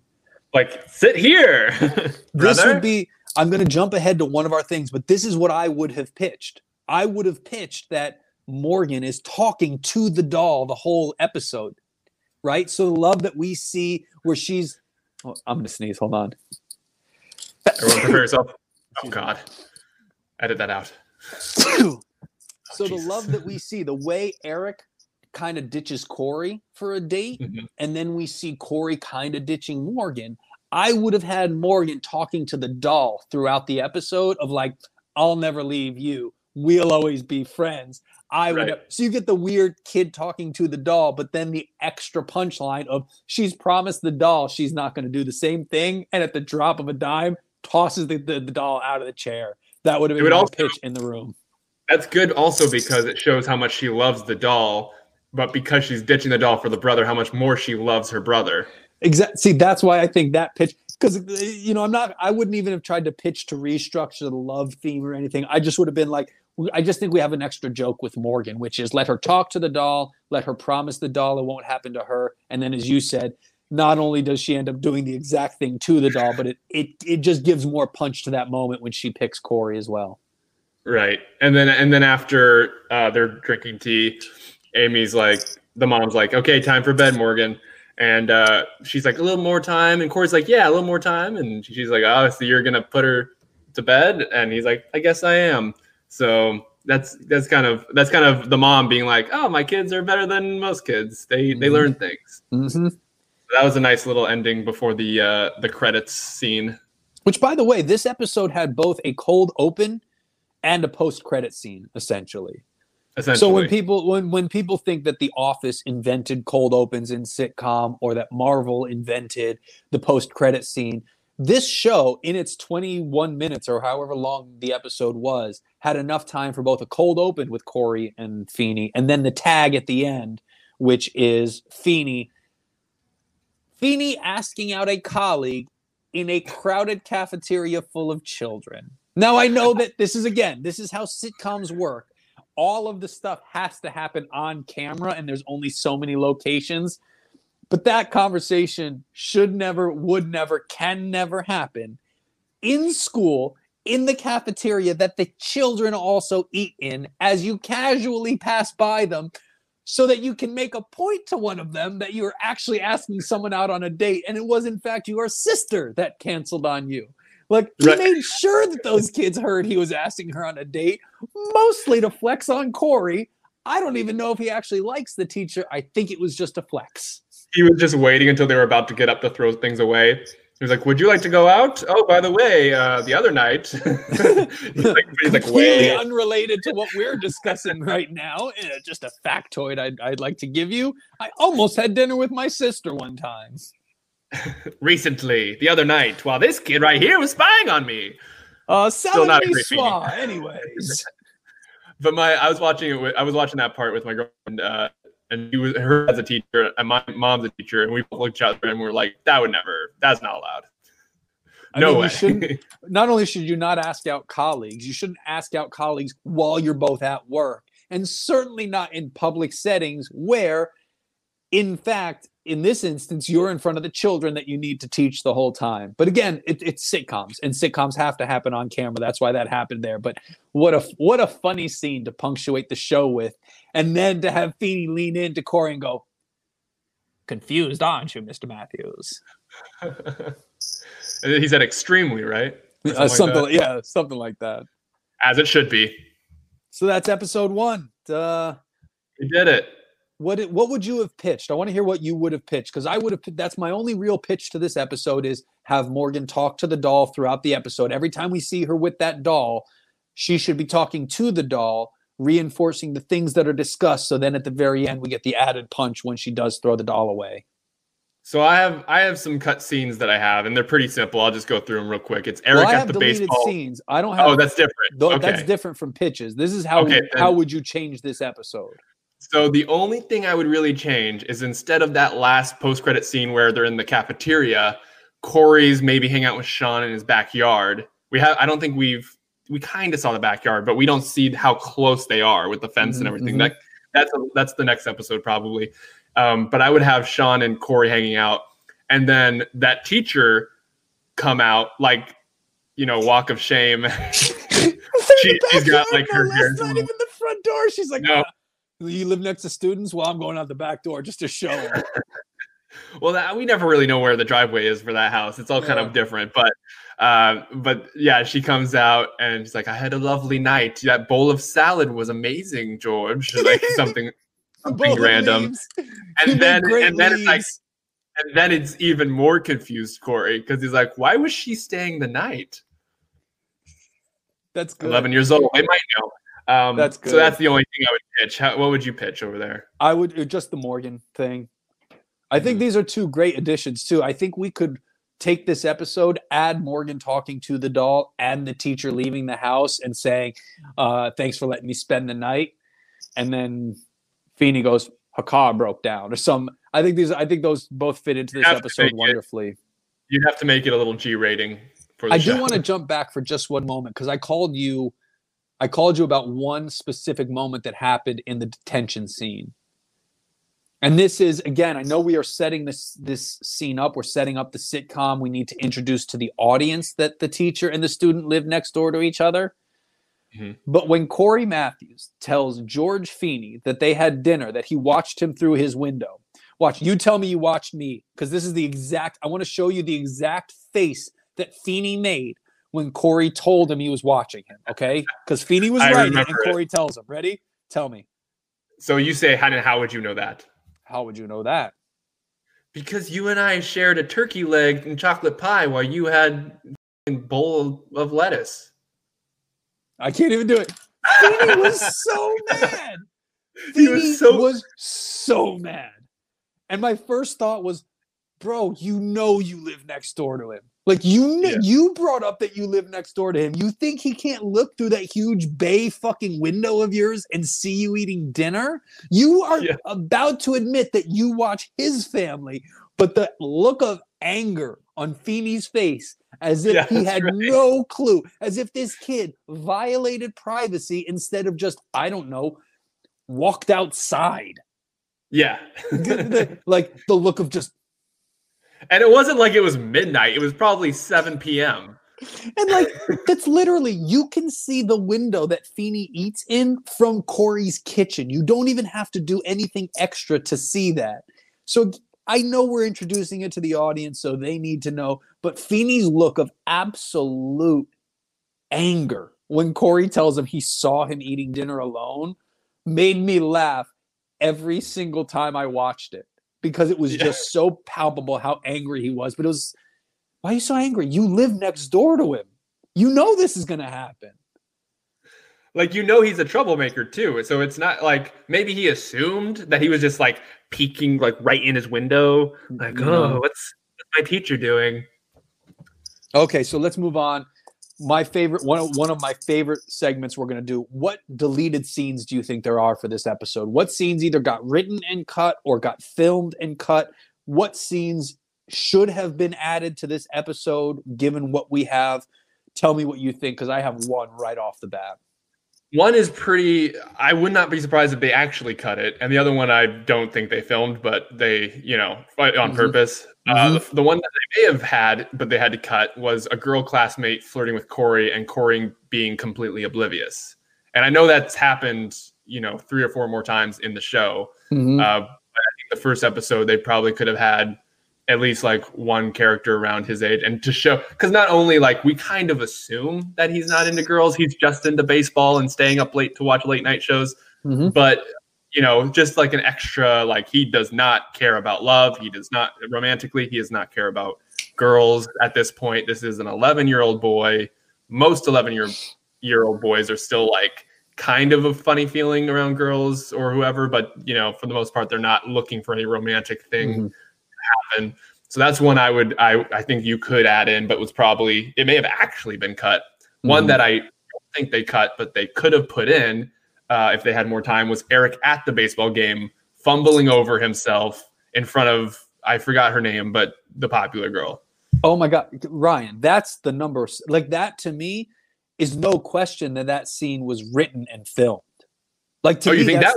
I think, other than the fact that it would have caused them to have to build another location, it's probably written and they had to pull it out. But that to me is if you looked at, I look at this section, deleted scenes, as what actually would have been, like any other thing. There's a director's cut to a movie. There's a Snyder cut to Justice League. There are deleted scenes for television shows left and right. In fact, fun exercise, if you're ever bored, I did this last year at some point. I went online and I was able to find every deleted scene from every episode of The Office. And if you just watch the deleted scenes from episode to episode, it's almost like a brand new episode of The Office, because it's all stuff you've never seen, but it still fits within episodes. So these scenes that I think fit into this show that got cut for time or pacing or budget, they didn't want to put in a couple stands. And I think Eric's date should and would have gotten written and filmed and was cut, one, for time, and two, because the joke of hearing him explain the date is still funnier than actually seeing the date.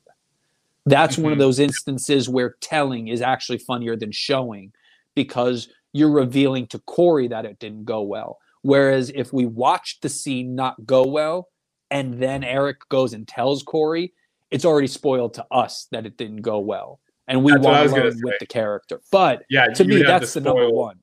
That's the scene from this episode that when you say, like, well, what scene did you want to see? Well, I wanted to see Eric on this terrible date of his. Yeah. And then the only other deleted scene that I think there is from this is we see Feeney put leaves onto his plate. I want to watch him eat the rest of dinner. I want to know what his entree was. I want to know what his dessert was. I want to know how long he sat there. I want to know what television show he put on when he got into his lazy boy at the end of that date that didn't happen. Like, the rest of that scene where Corey is still watching him eat. He's eating salad. Is that it? Then he puts his plate away and he's done, and that's it? Or is there more food? I want to know. I want to see that whole meal. Or first the of meal all, he has with the teacher. First of all, I don't think Feeney watches TV. If anything, after that meal, he turns on Mozart or something. Motherfucker, he's watching BBC or PBS shows. You can get those stuff even then. He's watching PBS. He's dude, Feeney watches Frontline on PBS like a motherfucker.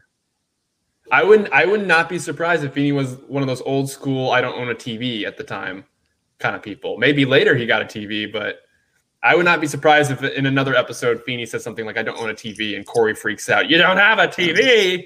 You're right. Feeney absolutely could be that. He either watches exclusively PBS and old National Geographic and Discovery Channel before Mythbusters blew it up, and History Channel pre-Hitler, we'll say. Pre-Hitler.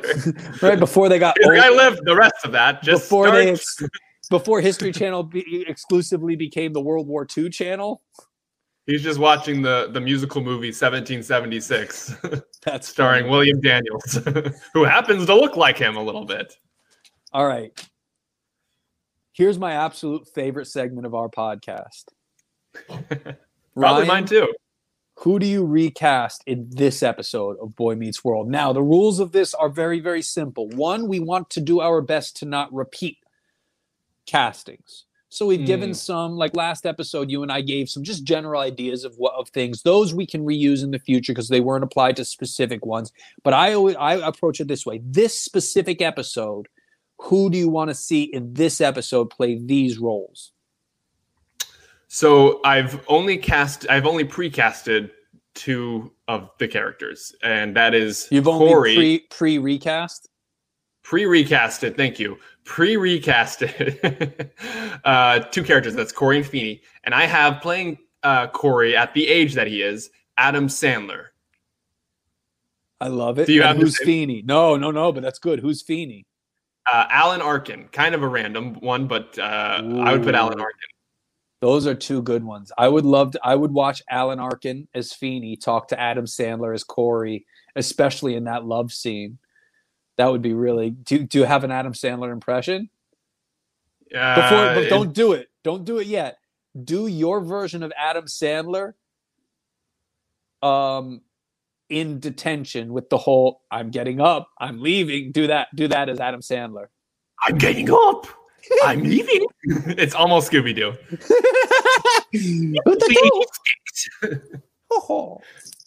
Can you do Alan Arkin? Yeah, he's just an old white guy. Say it's supposed to stink, Mr. Matthews. It's supposed to stink, Mr. Matthews. That's perfect. That's a great Alan Arkin. Which, by the way, apparently Alan Arkin and Adam Sandler are also very close to Bernie Sanders and Scooby-Doo. We're not very far from... Okay, you do even a better casting. Mr. Beanie, this stinks. Mr. Matthews. It's supposed to stink. It's supposed to stink, Mr. Matthews. Supposed to. It is attention. I like that. So I wanted to, in my recasting of this episode, I didn't want to burn anything good. Because, for instance, we don't have Topanga yet. We don't have Sean in his full form yet. So I don't want to go into any of the directions and use actors or characters or places that we definitely want to go to later when these characters are a little more fleshed out, right? I'm a big Saved by the Bell fan. I don't want to see Zach Morris and Kelly Kapowski in this episode because it's not a great episode for them yet. Mm-hmm. I did, however, want to play on a theme. And I actually have two themes we can discuss for recasting. And the first theme was one of the best ideas I ever had until I played it all the way out. So hear me out on this one. Because it was referenced in this episode by Corey, I decided I was going to recast this episode using the characters from the sitcom Full House. Okay. I know who's playing Morgan. Please continue. Who's playing Morgan? It's it's Ashley and or what are they? Mary Kate and Ashley. Very good. Both of them together. WandaVision's older sisters. WandaVision's older sisters. Yes. But yes, so here's what I did is I took the characters from Full House and I plugged them into the characters I'd want to see them playing in Boy Meets World. So Corey, given just the general structure of the ages, Corey would have been played by either DJ or Stephanie. Obviously, DJ is the more exciting character to put in as Corey because that's the more central. But she's the older sister and Stephanie's the middle, so technically Eric would have been DJ and Corey would have been Stephanie. But I wanted to play with it a little because what I really thought of was Who did I want to see as Mr. Feeney? I wanted to see Danny Tanner as Mr. Feeney. They're gonna say Gibbler. Go ahead. So here's who I had, and here's where I'm gonna explain this through, and then I'm gonna tell you the point I got to where I was like, oh my God, you can't do this. So I had DJ as Corey. I then just bumped Stephanie up to play Eric, right? We can adjust the ages there. Danny Tanner is playing Feeney. Okay. Uncle Jesse and Aunt Becky are going to play mom and dad because this is the other thing about that couple. The couple in the show that actually play the Matthews, Mr. and Mrs. Matthews, I always found them to not only be attractive, but I always believed they were attracted to each other and in love with each other. And I think that's a real central part of this show that works, is those parents really do seem like they love each other and they have affection and attraction for each other. So Uncle Jesse and Aunt Becky. Sean would be played by Kimmy, right? Because if DJ is Corey, then Kimmy's best friend, Sean, and Morgan, of course, played by Michelle. Now, here's where this fell apart for me. I was like, this is brilliant. This is a great idea. I was so happy with it. Until you get to the detention scene. Because I think there is just something that's a little less comfortable if a male teacher, Danny Tanner, as Mr. Feeney, is giving DJ as Corey Matthews, a young female student, this speech about love in that setting. I don't think that plays as well as I would have wanted it to, because I was just like, oh, if you just have Mr. Feeney haranguing Miss Matthews about her choices about love, it just plays a little differently. Yeah. So, and you could also switch if their genders were switched again, it was a female teacher and a boy student. All of a sudden, I watched you eating last night is way creepier. Although Aunt Becky as Feeney talking to a young Joey as Corey, a female teacher talking to a younger male student could still work there, but just definitely not. Right. Look, Corey and Feeney being both male or both female play much better. If you have Becky and DJ, if you have DJ playing Corey and Aunt Becky playing Feeney, that works really, really well. Also, the other way I would watch it, because I really do want to see, I really love the idea of Bob Saget, Danny Tanner as Mr. Feeney. You're talking, quintessential TV dad playing quintessential TV teacher in that instance. I think you take John Stamos as Uncle Jesse, age him down and have him play Corey. And now you have, Bob Saget, Danny Tanner as Mr. Feeney talking to Uncle Jesse, Corey Matthews, John Stamos. That's a really interesting scene there as well. I think that could play. So I stick with that original casting, but I do realize that Mr. Feeney giving a young DJ Tanner style Corey Matthews that speech doesn't work the same. It's not perfect, but I liked it. Yeah, I don't know if it passed for TGIF show, but that's an interesting themed casting choice. I definitely think that Bob Saget as Mr. Feeney would be fun to watch. And in that vein, and I'm going to say this, I'm going to use this casting later, so I don't want to burn it now. But Danny, Jesse, and Joey fit Corey, Sean, and Eric perfectly, right? Danny Tanner as Corey, Uncle Jesse as Sean, and Joey as Eric work as a really fun trio. Yeah. But I want to see that in an episode where the three of them and their characters are fleshed out in that way in a really interesting fashion, because that dynamic would be really unique. But I don't want to use that on this episode. Yeah. Oh, yeah. That dynamic doesn't really work on this episode. You can tell because Eric's kind of the cool guy that Corey wants to hang out with. Sean isn't much of the, playboy that he later becomes in some senses, or cool, cool but silent type kind of guy. But I think later on, maybe season 3 or 4 is kind of where that dynamic of the three guys from Full House kind of come into play for Corey, Sean, and Eric. So that's interesting. That's a good call.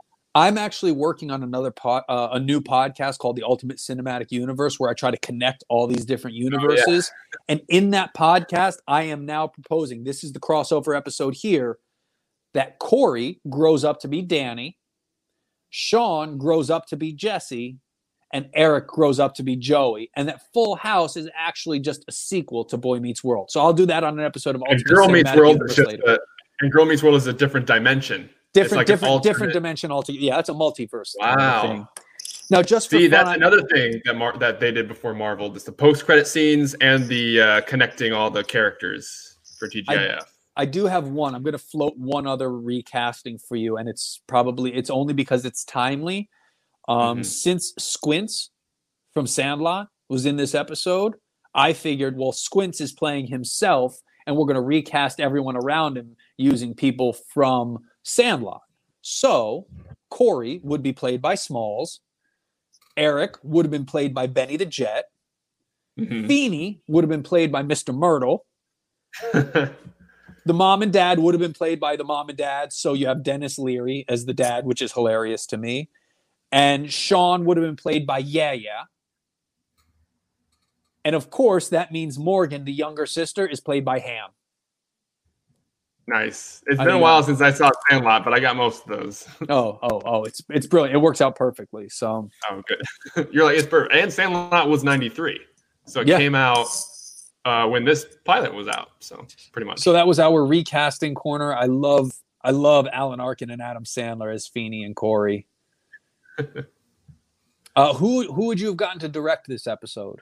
If you could get a different director, who would you propose to direct it? Because that's our other one. We're going to hire a new director, direct this pilot, this episode by episode, whether we pick Steven Spielberg to turn the episode into a Spielberg film, or we want Tarantino to turn it into a Tarantino film, or we want Patty Jenkins to come in and really glam it up like a big action movie like Wonder Woman. Who do you get to direct this episode?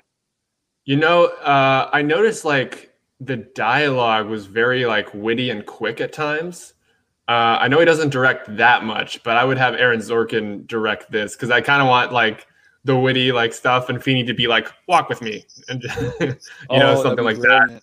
Either that or Edgar Wright, because it's also kind of like quick and witty at times. So that's those two guys. But Edgar Wright directs more than writes. Aaron Sorkin just kind of has that quick talking style with his stuff. I love those. I love both of those.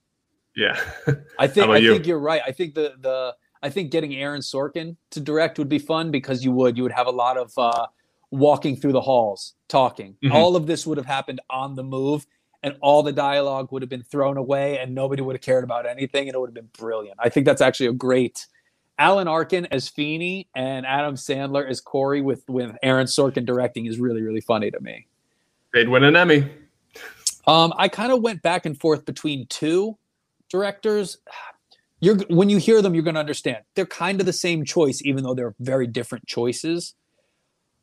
I went back and forth between these two, and I'll tell you where I land if I have to pick one. The first name that popped into my head was James R. Burroughs. You know Jim Burroughs? Maybe. What's he done? The two that he's known for the biggest that he created and directed are Cheers and Will and Grace and Taxi. He did Taxi. So Jim Burroughs is like the sitcom director. He did 15 episodes of Friends. He did Frasier, but he's known mostly Cheers, Will and Grace, and Taxi are his big things. In the same way that I thought Norman Lear for All in the Family, Mary Hartman, Maude. And I went with those because this episode is so classically family sitcom, and I think it worked really, really well. I was like, the only way to make it more family sitcom is to get the people who created family sitcoms to imprint even more sitcom onto it. But this show is already mimicking, homaging. It's essentially created by Norman Lear and James Burroughs because this is coming directly from them. This is the bloodline. This is the ancestor that gets born from those shows. But I think you take Norman Lear and use the cast of Full House and you make this episode and you just take what's already a really good pilot and a good family sitcom. You just turn it up just that much more because he's going to pull a few extra laughs and a few extra heartstrings. That's beautiful. Yeah, that's a good idea. Especially if it's starring Scooby-Doo and Bernie Sanders. Mr. Matthews. I'm 11. All right. I was almost Scooby as Bernie.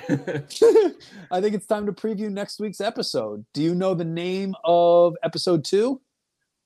Oh, I feel like something about a fence. I feel like I saw it. I paused it before it could start because Disney Plus really wants me to just keep watching. So episode 2 of Boy Meets World is called On the Fence. The original air date is October 1st, 1993, written by Jeff C. Sherman and directed by David Trainer. Episode 2 is entitled On the Fence. Now, I did accidentally see the description in Disney Plus, but before that, I did write down what I thought this was about. But what do you think On the Fence episode 2 is about, Ryan? Oh, let's see. Fences. Well, this classic sitcom is kind of like a parody of like what is it? Not Huckleberry Finn. Anyways, it's where the guy teaches, he tricks other kids into thinking it's fun to paint the fence for him. Mm-hmm. So they're all painting the fence for him. And but I assume it might be more of just Corey needs to paint a fence or broke the fence maybe to, like between Feeney and like probably more of Feeney's fence. So he probably broke Feeney's fence. He has to either repair it or paint it or something like that. And he keeps avoiding responsibility. And the episode's about responsibility. I don't know. I'm still waiting for the hair one. I know it's in season 1. Something about Corey's hair going. Yeah. Because I feel like he had the haircut that I ended up with when I tried to get Eric's hair. So that's what I'm waiting for. But that's not I don't think this is that episode. I think this is something about Corey breaking the fence. Something a little nuanced. We'll see. I don't know much. I like that a lot. What I wrote down was Corey is having a moral issue presented to him by Sean, can't decide what he's going to do, so he goes into the backyard and talks to Feeney about it over the fence, right? And because I'm thinking it's this classic On the Fence, but it's that I'm in the backyard, Feeney's on the other side of the fence telling me this other thing, and he's ultimately swaying me towards the more moral stance, but Sean has brought up. Again, I know Sean doesn't do that yet because Sean hasn't done anything yet. But I'm so locked into them. In fact, I think the very first episode of Boy Meets World I ever saw was the one where Sean blows up the mailbox. I think that's the first episode I ever saw of Boy Meets World. So I just always associate that with like that's the pilot to me, is Sean blows up a mailbox and then has to come live with the Matthews because he's going to run away from life. Yeah, it was surprising to me how rebellious Corey was, because at one point he's like, "Let's just go buy some tickets from the people who have extra tickets," and I'm like, "That sounds illegal, Corey. Yeah. How old are you? 11. I know you told me it 1,000 times, but Sean is not the rebellious type. Sean's more of like the nodding and that sounds fun kind of guy. It's like, I can't do that though because I don't want to get in trouble. We don't know anything about Sean at this point, so yeah, that would be interesting. But you did kind of describe every episode after the pilot of okay, well then Sean, I'm going to double down. And then Corey is swayed a certain way by Feeney. I know this is not the episode, but I'm going to pretend it is. Sean and Corey's friends all get a pack of cigarettes and they want to smoke. They're going to smoke some cigarettes. Corey can't decide if he wants to smoke cigarettes, so he goes into the backyard and has a conversation with John Adams about tobacco and taxes. John Adams. You know what? I'm going to change mine too. This is the one where Corey and Topanga get married, but Sean still wants to be friends with them. All right, we'll see who's right. Were either of us right last week when we guessed the pilot? No, not even close. I think the only prediction that was right is he was definitely in a Phillies jersey in detention. I remember him being. Yeah. I mentioned the Phillies jersey in class, but again, that's also like saying Sean caused trouble that Corey had to deal with. It's describing most in fact, I'm going to guess we see that Phillies jersey on Corey in class within the next 3 episodes again, if not the very next episode. It'll probably be almost every episode. It would be like you saying Eddie wore a suit and I had a flannel shirt and a hat on. So everything we've ever done together is what you're describing? And we roast a famous dead person. Go watch Historical Roast with Jeff Ross on Netflix. My name's Eddie Firth. My name's Ryan Pigg. This was Boys Talk World. Wow. I don't know. It's because we're virtual. I don't know. I hope we said it at the same time. We didn't say it at the same time. You say it, then I'll say it next. You do it. You do one, I'll do one. Boys Talk World. Is that what you wanted? I'm Eddie Firth, and this has been Boys Talk World with Eddie Firth and Ryan Pigg. Like we've never hosted a show before. I'm Eddie Firth. I'm Ryan Pigg. Thanks for listening to Boys Talk World. And then that's it. And these boys talk world. Boys talk this road that we call life is what we're doing. The Boys Talk World. See you guys next week.